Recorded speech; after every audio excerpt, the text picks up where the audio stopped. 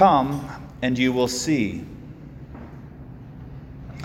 There was a young lady who graduated from NAU a few years ago, and she wanted to be a nurse and worked really hard and was a nurse at FMC all throughout COVID.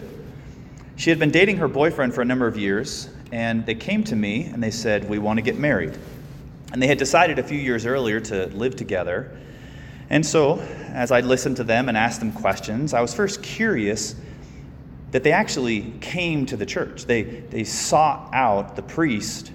They wanted a Catholic wedding, which I thought was awesome. So I invited them to start going back to Mass.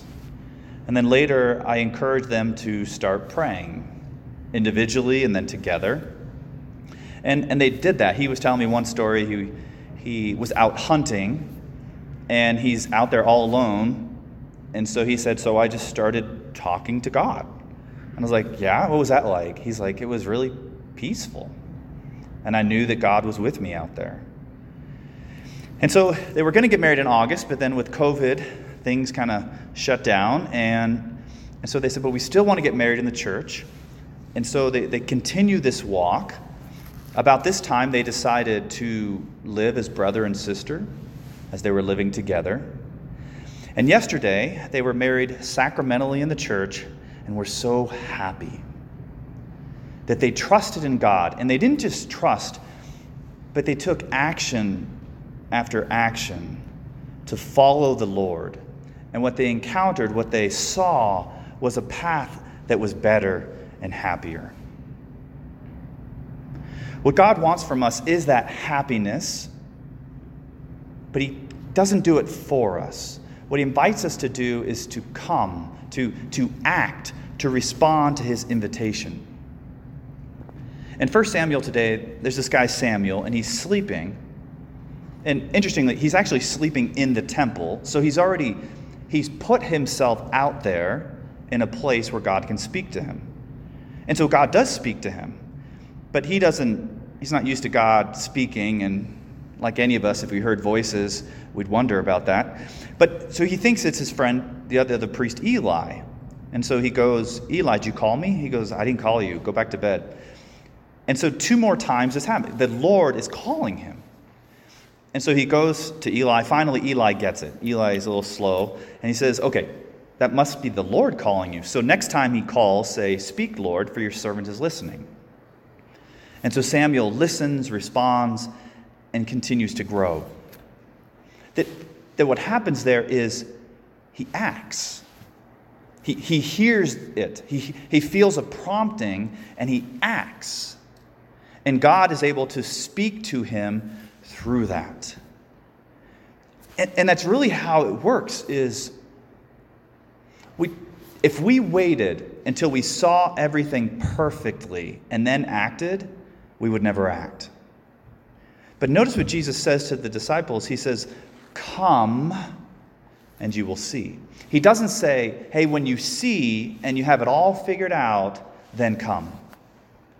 Or sometimes we feel like I need to figure it out for myself. I need to stop sinning, and when I'm perfect, then I'll follow the Lord.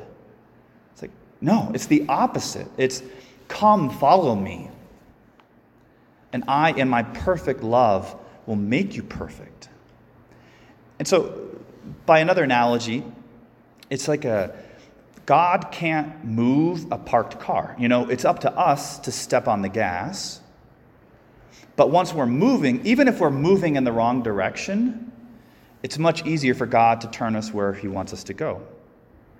And sometimes, even if we're acting in the wrong way, sometimes we see that. Sometimes we need to do that, and it gets our attention. Like in the story of the prodigal son, the son acted, but then he saw that it wasn't good.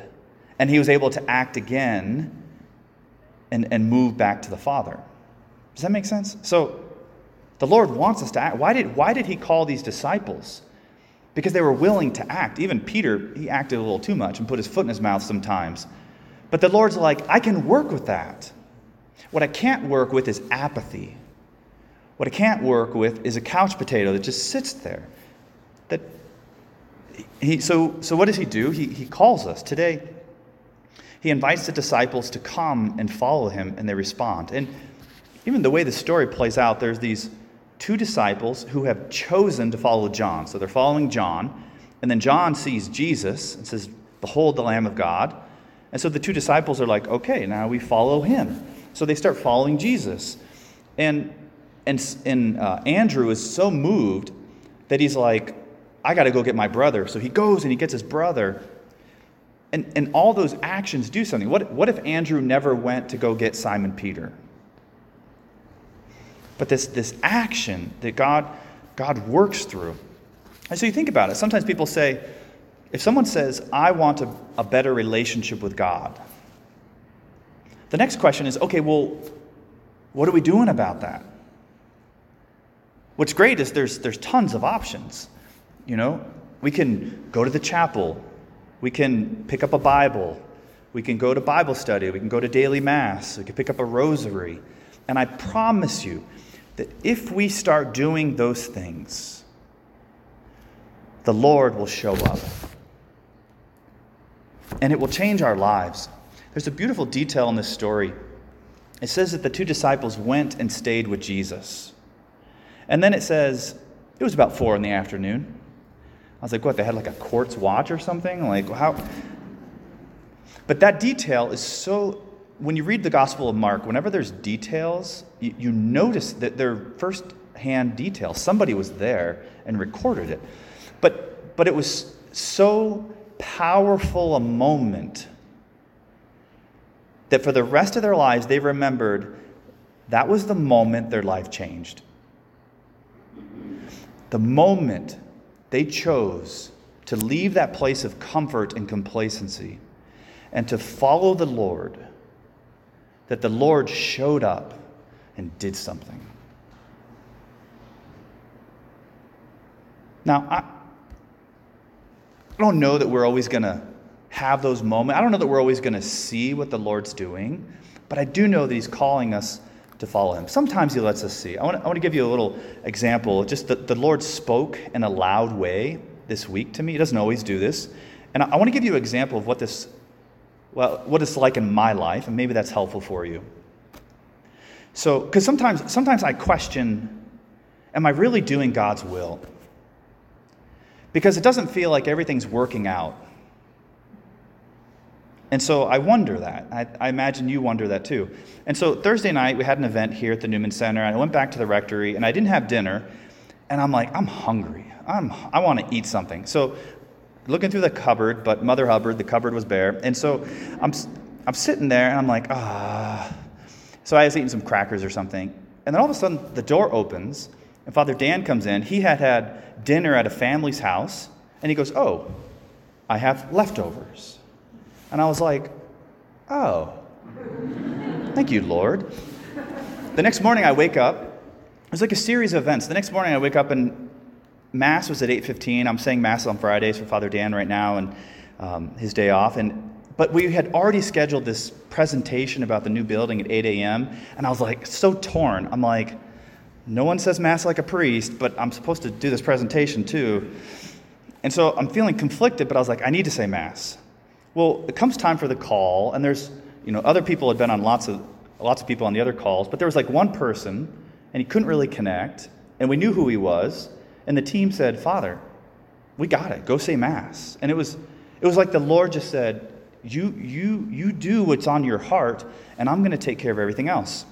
I come back to the Newman Center, and working on some stuff. I'm like, oh, I got some time here. All of a sudden the phone rings, and they say, there's a family at the cemetery, and they want a priest to come do the burial and the committal, but they actually never called. But they're calling now, and there are 30 family members from California at the graveside.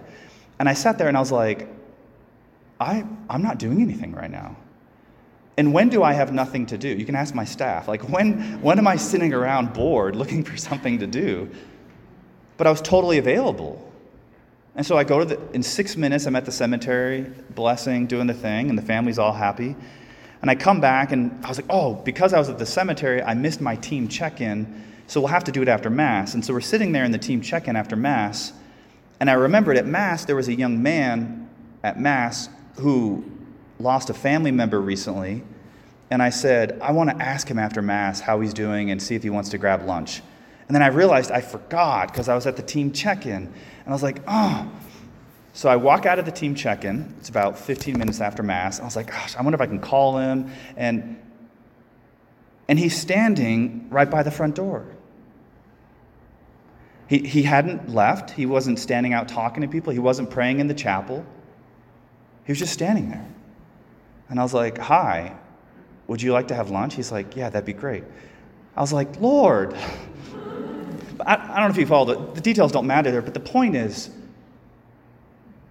that God was able to, he gave me the grace to be able to see that he's working.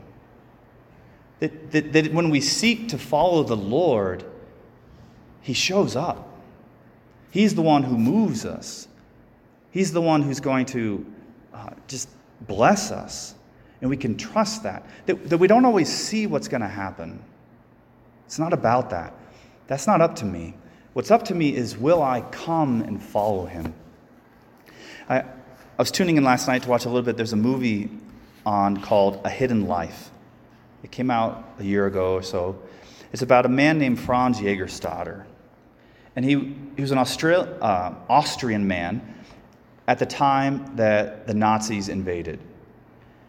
And everyone in his town signed the decree that says, yes, we recognize the Nazis. But he in his heart said, I've seen what they've done. I can't do that. I feel like the Lord is calling me to listen to him and not put my name down.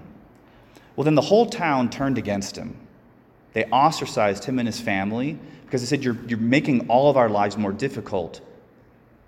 And he's like, Lord, what are you doing? Lord, I'm trying to listen to you. I'm trying to follow you, but it feels like my life is hard. Eventually, the Nazis enlisted all the young men, and so they called him in, and he was a conscientious objector. He's like, I'm not going to fight. Put me in the medic division. I'll help heal people, but I'm not going to fight. He's like, he's listening to the Lord. Like, I don't care what you do to me, but I have to listen to the voice that's calling me. Well, as you might imagine, he was thrown in prison, and in 1943, he was executed. And in 2007, Pope Benedict beatified him. That this man who listened to the voice of the Lord calling him, knowing that when he calls us, it's not always easy. It's actually usually more difficult, but it's better.